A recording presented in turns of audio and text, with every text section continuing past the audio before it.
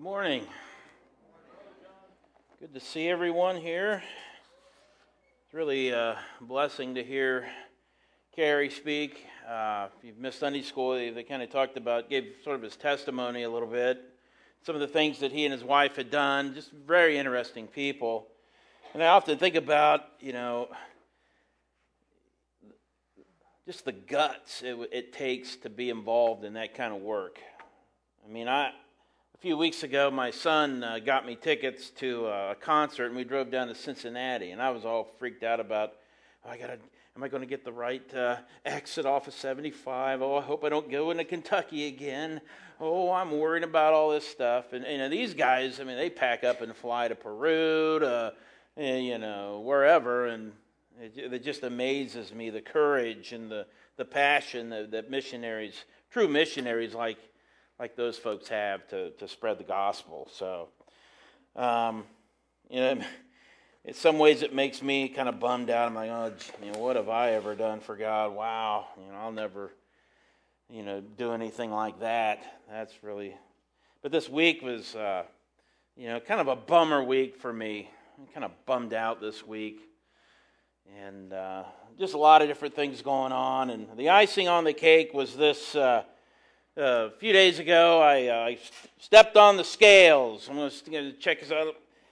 I've been trying to lose some weight. I'm like, man, it's just not, the dial isn't working, and I'm throwing a fit, and what is wrong with these things? And I got to feeling real bad, and it's like, man, I'm trying to give up drinking pop, and I drink way too much pop, and all these things. So you match that with, normally when I'm bummed out about things, my sleep gets messed up, so I can't sleep at night either. So I'm flopping around like a fish out of water, stretching and, the whole thing. And I'm laying there, and I'm praying to God. I say, God, help me get these things, sorted out in my mind. And, really we're going to bear down this time, and we're going to cut a few pounds off, this summer and get back to school. And I got to feeling real good, and I got up and went into the restroom, and there were the scales again. And I said, I'm going to step on those scales. Where our scales have been, I don't know if it's the battery in them or the fact every time we don't like it, we kick the thing. There's something wrong with it. So I got on there, and this is just after I prayed to God, and I'm feeling real good, and I step on there and look down. Apparently I weigh 888 pounds. So, that made me feel real good. I'm like, Yeah, that's right. Muscle more than, I'm stocky. I'm not. So, anyways, many of you have been in similar situations where you tend to get bummed out and frustrated, and things get, it gets a little overwhelming at times. This last week, if you have your Bibles, turn to Psalm 42. I think we had camped here a little bit a few weeks ago, a month ago or so, but Psalm 42, for people who suffer from depression, people who suffer with emotional things, people who are very emotional to begin with. Sometimes we deal with our feelings, and we get our feelings hurt. And there's an old saying that life is a comedy for those of you who think. You thinkers out there, life's a big comedy, but life is a tragedy for those who feel.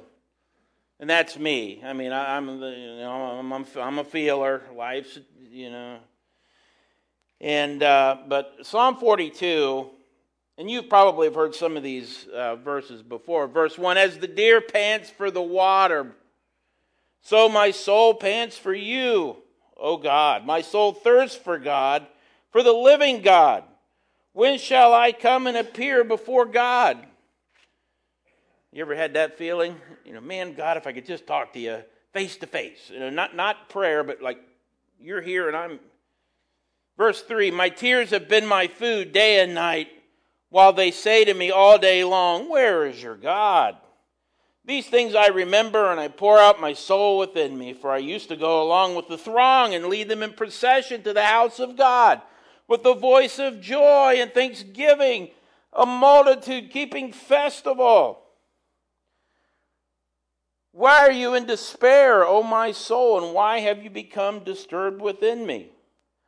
Hope in God, for I shall again praise him for the help of his presence. Here you have the writer of the psalm. I mean, this is a person who knows God intimately. I'm not sure if this is a psalm of David or not. I don't know if he may have written this one. But, verse 4, I used to go along with the throng.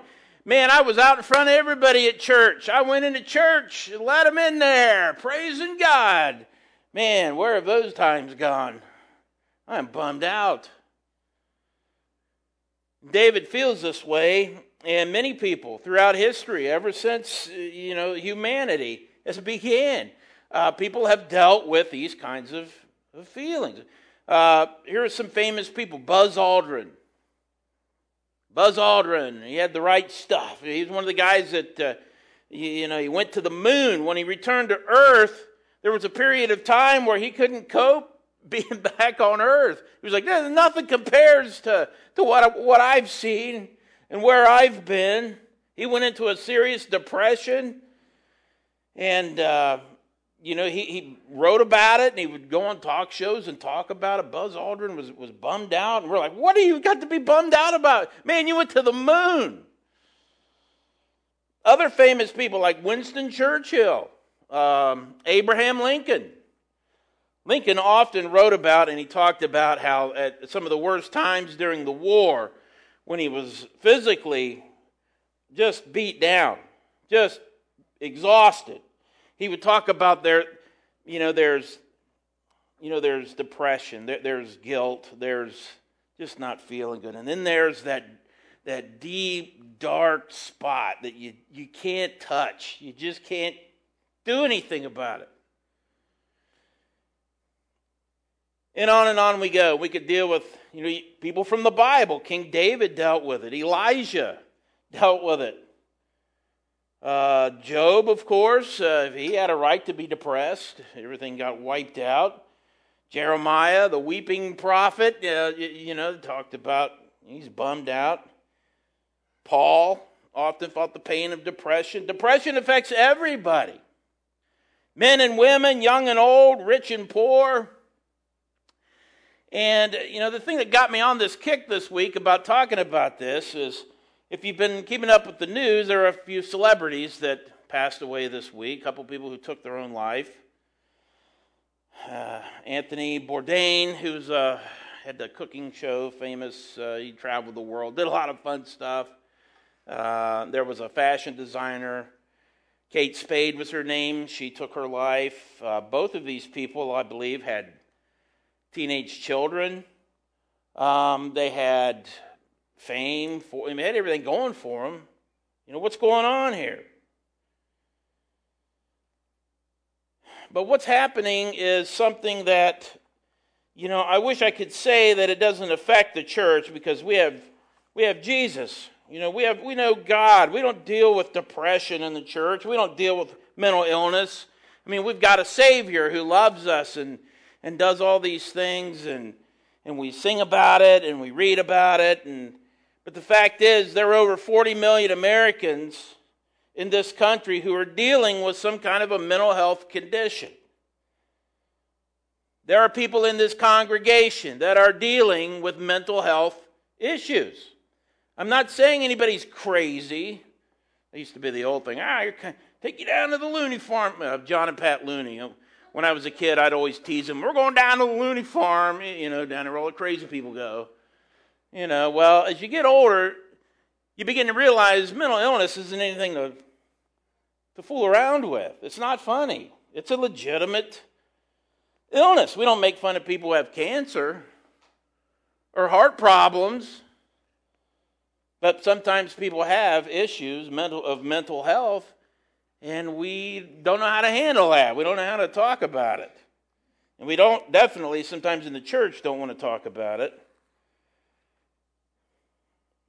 1 in 5 adults have a mental health condition. Youth mental health is worsening. I talked to a director up in Champaign County. She helps, it's not Children's Services, but it's a group like that.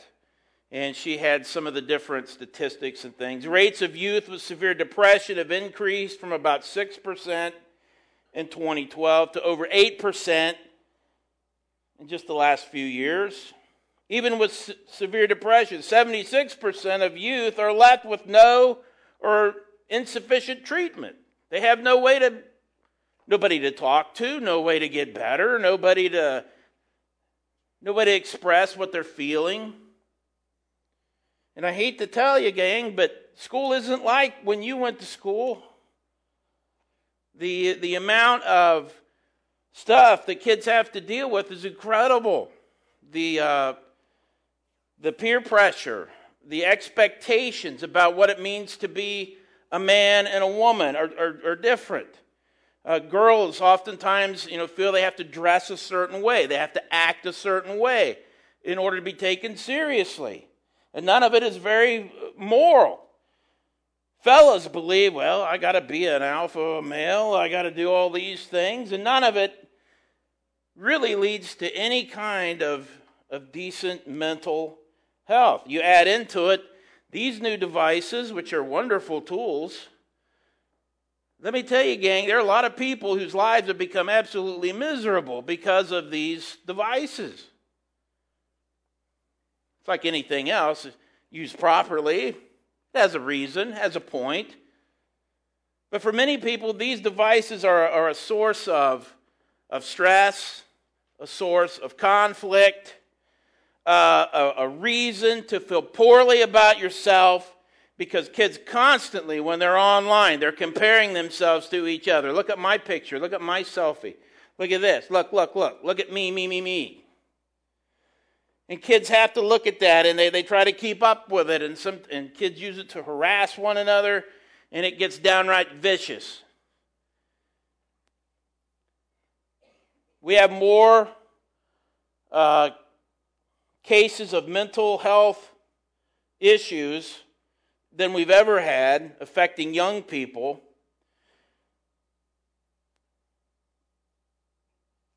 I really believe we have a serious shortage. I could go on quoting fact after fact, but I think you get the point.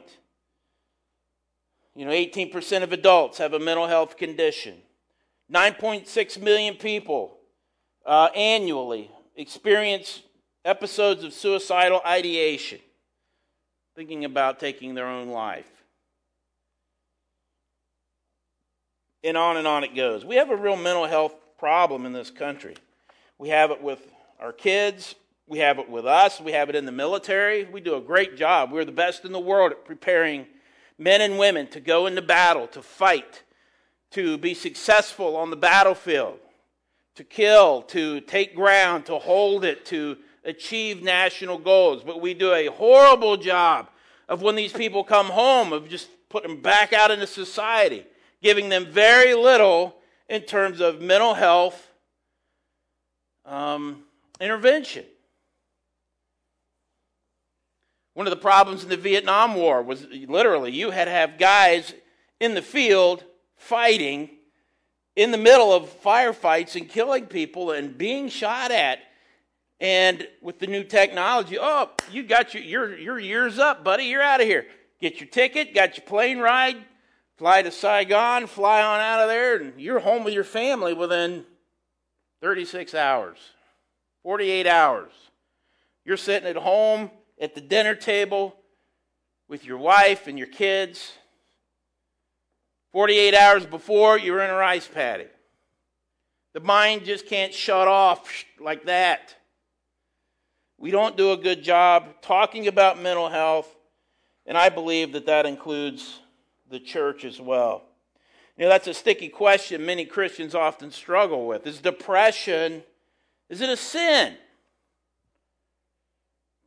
The fact that I feel poorly, the fact that I just can't get my mood going, have I sinned? Did I do something wrong? A lot of people have thought about that, and it's not really helped by well-meaning Christians who don't understand depression, saying things like, you just need to have more faith. Well, maybe there is some sin in your life, and you wouldn't feel like this. Maybe if you would, confess your sins, then you'll feel good. Maybe you need to pray harder. Maybe you need to read the Bible more. You need a deeper walk with the Lord. What is that? To someone who already feels guilty about everything, that just piles on even more guilt. Oh, geez, now I'm a horrible Christian too, because none of those things worked. So what is it? Is depression a sin? And I think, unequivocally, the answer is no, of course not. Mental health is not a sin.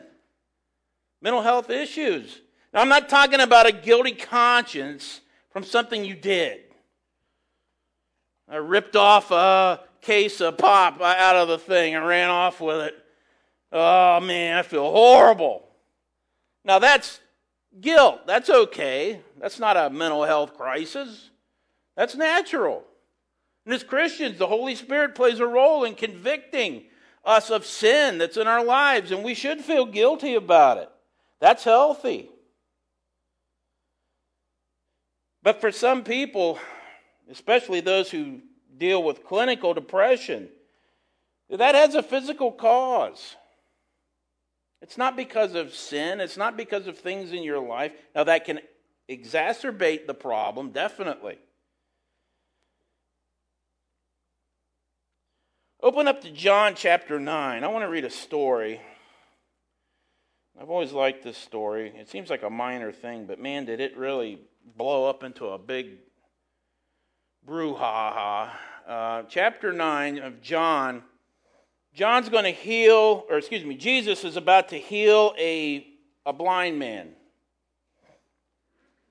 Okay, in John chapter 9, Jesus and the disciples are walking around, and it says, as he passed by, he saw a man blind from birth.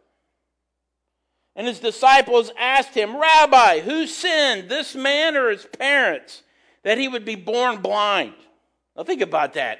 If you're the guy sitting there, you're blind, you have to beg for everything, and you hear people whispering and talking. Now, he's blind. I wonder what kind of sins he did. What did he do to tick God off? Or what did his parents do? Holy cow. The guy's probably sitting there thinking, I must have done something, or man, my folks must have really messed up because God's really punishing me now. Verse 3, Jesus answered, it was neither that this man sinned, nor his parents, but it was so that the work of God might be displayed in him. We must work the works of him who sent me as long as it is day. Night is coming when no one can work. While I am in the world, I am the light of the world. When he said this, he spat on the ground and made clay of the spittle and applied the clay to his eyes. The eyes of the blind man, not Jesus. Okay, the blind man. He said to him, Go wash your eyes out in the pool of Siloam, which is translated sent. So he went away and washed and came back seeing. A miracle. Therefore the neighbors and those who previously saw him as a beggar were saying, Is that not the guy who used to sit around and beg? Others were saying, That's him. Still others were saying, No, it's somebody like him. But he kept saying, Lo, it's me. I'm the one. I was blind. Now I can see. Verse 10, so they were saying to him, How then were your eyes opened? Now remember, the assumption in that culture was if you were blind or you had serious physical problems, it was because you were a sinner. You deserved it. Or your parents or somebody in your past generation, they screwed up so bad now you're paying the price for it. So the assumption among these people is you got your sight back, but you're still a sinner. You still screwed up. We're going to figure this out here. So, verse 11, he answered, The man who is called Jesus made clay and anointed my eyes and said to me, Go to Siloam and wash. So I went away and washed, and I received sight. They said to him, Where is he? And he said, I don't know.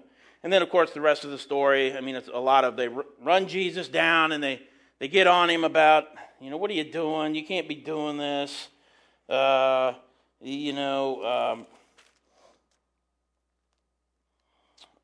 Jesus, he talks about later on,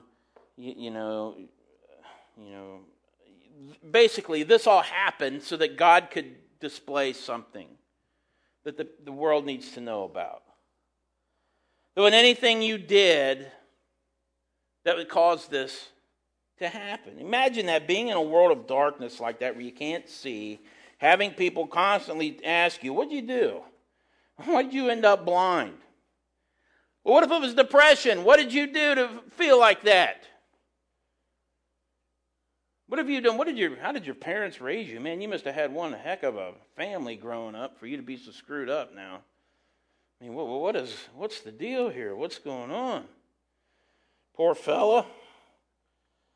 You can imagine the man's probably asking himself, what sin have I committed that's brought me into depression? Anybody like that. Anyways, I can assure you, I'm 100% sure in my heart, now maybe I'm wrong, that's always a possibility, but I don't believe depression is the result of sin in your life, clinical depression. Okay?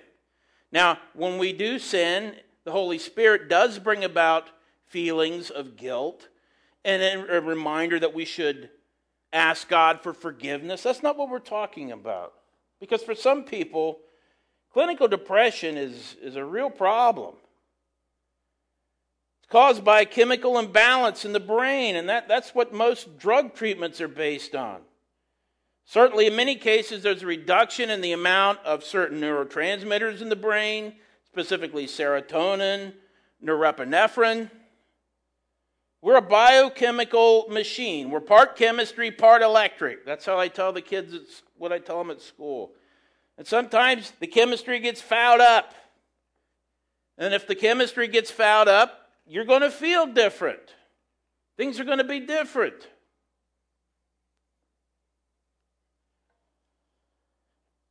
I don't believe that clinical depression, the depression that leads people to commit suicide or to feel lives where they can barely function, can barely get out of bed, can barely move. I mean, that's the kind of depression that we're talking about. Stuff that's very, very debilitating. Let's go back to the story here. John chapter 9, verse 13. Now, this blind man here, he's pretty excited because he can see, as you can imagine. But I don't think he's just pumped up because he can see.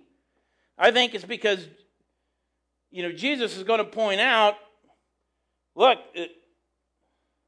it's not because of any sin that you did that you can't see. You were born blind for a specific reason, for this time and place, so that you could be healed, so people could see the work of God. Now, if that would be me, I would be more pumped up about the fact that it's not my fault. I didn't do anything. I didn't cause this blindness. My parents really were good people. I told you, take that weight off of us. Well, verse 13, they brought to the Pharisees the man who was formerly blind. Now, of course, it was on the Sabbath day. Sometimes I think Jesus intentionally picked the Sabbath day to do miracles, just to tick off the Pharisees and to prove a point. The Pharisees also, verse 15, were asking him again how he received his sight. And the man said, well, he applied clay to my eyes, and I washed, and now I see. And the Pharisees were saying, this man is not from God because he doesn't keep the Sabbath. Others were saying, how can a man who is a sinner perform such signs? And there was division among them. So they said to the blind man again, what do you say about him since he opened your eyes? And he said, hey, he's a prophet. He's fantastic. He's amazing. He's awesome. I got my sight back. And he let me know that all this time, none of that was my fault. I didn't do anything bad. Of course I'm a sinner, but hey, my blindness was not caused by my sin or the sin of my parents. Many times, I think we as Christians we look at people who are sick, people who have chronic conditions, and it's sometimes people like to be a little judgmental, and maybe that person's getting what they got coming to them. There were instances in the Bible where things did happen to people. People did get sick and die because of sin. But we live in a fallen world where nothing's perfect. From the sin of Adam and Eve forward, we're under a curse.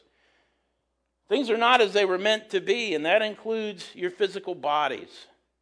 The fact that we grow old and die, it's a process that's a result of the sin of Adam and Eve and our own personal sin. That's why we need a Savior. But there are things that happen to us, things that get fouled up within the body, within the mind, because we do live, I think, in a fallen world. So what happens if you are depressed? What if you've got, what do you do about it? Well, Jesus made a statement, the truth will do what? Set you free. The truth will set you free. Not a fantasy, not hearsay, not, so-and-so's, book of psychological mumbo-jumbo. No, the truth will set you free. So I think the first thing to do, if you're struggling with depression, clinical depression, the type where you can't identify, there's nothing that I've done that would make me feel this way. I just feel horrible. One of the first antidotes to that, learn the truth. Read the Bible. The Bible makes it plain. We have the power in Christ to do what God wills for us to do. He who began a good work in you will bring it to completion the day of Christ. We're a project, gang. Throughout our lives, we grow and hopefully move and become a little bit more like Christ. Thank God for loving you and bringing you through bouts of depression. Some of you have no idea what I'm talking about. Man, you're lucky. I wish I was you, because I've struggled with depression my whole life. I have to take medications for it. There are behavioral things I've had to learn to do to kind of control it. But one of the biggest things that's helped me is to finally get to the point where I don't allow my emotions to dictate what truth is. Truth is what's found in the Word of God, not how I feel. Because if I wait to feel like I'm saved, or I wait to feel like I'm ready to do something, I'll never get there. I have to trust in the Word of God. I have to learn the truth. The truth will set you free. One of the early psychologists, most psychologists today and psychiatrists, they kind of discount a lot that Sigmund Freud talked about. Many people think Freud's a loon. Everything was about sex. Everything's about the passions in your life, and we're these boiling cauldrons ready to explode at any moment, and we've got all these things. Well, Freud developed a technique to help people. Today we call it psychoanalysis. It's a very long-term process. I think a lot of it's silly, but one of the underlying principles is that if you want to be well mentally, one of the things you have to start to do is understand the truth, reality. We're experts at lying to ourselves, fooling other people, doing all kinds of things, because it's hard work to deal with reality. Your mental health gets better when hidden truth is brought to light so you can deal with it. The truth's going to set you free. There are other things you can do. Medication may provide some help. I'm not one of those Christians who believe that you just got to have faith. My kid don't take pills. We just have faith. Well, that's good for you guys, but if I don't get my prescription filled on a regular basis, I don't just drive myself crazy. I drive 5 other people in the house crazy. I drive my parents crazy. I drive my principal crazy. And they're like, you need to pick up your prescription? Yeah, I haven't taken it for 3 or 4 days. Well, okay, I'll take care of that. And I'm not ashamed of that, because if I had cancer and I got chemo, would anybody be laughing? If I had, kidney problems and I had to go take dialysis, I don't think anybody would be laughing at me about that. But the fact is, for whatever reason, my brain doesn't make enough of the neurotransmitter that it needs to make you feel happy all the time. I don't want to feel like, yes, all the time. That's not what we're talking about. I just want to feel normal, level. That's where I want to be. Okay?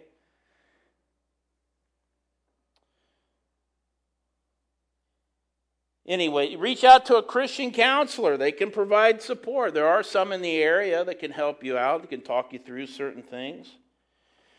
Now, why in the world did I bring all this up right out of left field? Holy cow, where did this one come from? Well, of course, this week there were some suicides of some famous people. And the Church of God pastors, it's like not a Twitter, but a Facebook thing. All the Church of God pastors post in there, and it's a private thing. And one of the things that came up this week was the television show 13 Reasons Why. And I talked about that a little bit a few weeks ago, and the kids watch that show, and how many in the mental health profession look at that and they worry about it, because it's almost as if, suicide. I'm going to fix them now, man. I'm going to get you all back. I know there are people in this place here who have had people within your families who have committed suicide. I've had a person in my family commit suicide. And I don't believe that any of them committed suicide because they were crazy or whacked out. They just had problems.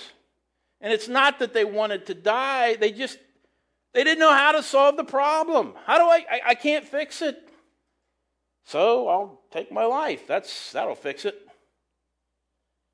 Reaching out for help is not something that should be shameful. There are many people who need the help, but they won't ask for it. And I think that's a shame. To wrap this up, I had a student many years ago, fantastic student, fantastic grades, pretty good athlete, wonderful person, class president, just a leader. Somebody who was like that, that's one of the good ones. That's one of the strong ones. And we come to find out that this kid had so many problems that related back to clinical depression. This is a girl that today, I don't know what they call them today. Back then we called them cutters. They'll feel bad. The pain and guilt will rise, and then they'll actually cut themselves or their leg or whatever to relieve the pain. I mean, there's something about it. It's a cathartic kind of action, and it becomes a kind of a cyclical kind of thing that you can get caught in. And it turned out that this person was a cutter. And when we found out about it, because finally it got so bad she had a breakdown at school one day, and we started to ask her and talk to her, and then her mother came in, and oh man, here we go. And I remember how many teachers were just shocked. That girl? Are you kidding me? That kid's got it all going on. Sometimes it's the strongest ones who need the most help. Don't make the mistake of thinking that it's only the outwardly, woe is me, depressed people who are prone to suicide. Many times it's the strong one. They put on a strong act only to break. But I think Jesus, through this story of healing of this blind man, he's making the point, there are many times physical ailments, conditions, things that happen to us. We've talked about this before. There are no reasons why. Or maybe in the case of this man, there was a specific reason, but it wasn't because of sin. It wasn't because of anything he did. So I want to reassure you this morning, if you deal with depression, and you can't put your finger on what's caused, it's not because of sin. We live in a fallen world. If you're hurting and you need to talk, give me a call. I can relate. I'd be glad to talk to you. Just let me know what's up. Don't make the mistake of thinking it'll go away. I'll get to feeling better. All of us are our brother's keeper. Cain, when he murdered Abel, and God was calling him out on it, he said, "Well, am I my brother's keeper?" Of course, the answer is, duh, yeah. You shouldn't have killed him.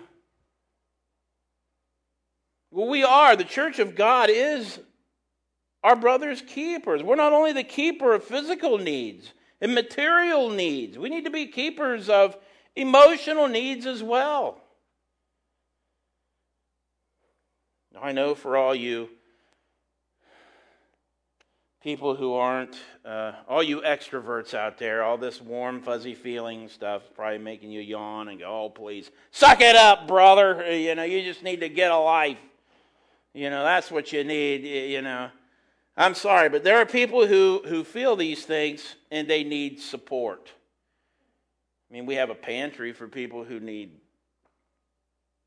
Fruit Loops and macaroni and cheese, and we ought to be a place where people who have mental needs as well could be a place where people could go and feel safe and secure to speak with other people who love them and who understand.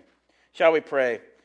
Heavenly Father, this is a topic normally we don't ever talk about in the church. We don't like to talk about it, period. But I believe that there are people who have these kind of needs within our own church body. Maybe not us directly, but all of us know somebody that's hurting, that needs help. Lord, help us to remember to be the hands, the feet of Jesus. We're not supposed to be great psychologists, Lord, but give us the strength to at least go to somebody and say, "You know what? I love you, I care about you, and I'm worried. You want to talk?" That in and of itself is very powerful. And God, we thank you for your Holy Spirit to convict us of real sin so that we can ask for forgiveness. But Lord, guide us through times when we don't feel well, when we're not doing well, when we just feel totally overwhelmed. Help us to turn to the Bible, to turn back to you, because the truth will set us free. Father, we love you today, and thank you for giving me the chance to speak on this important topic. God bless this church and help us as we move forward into the summer. In Jesus' name, amen.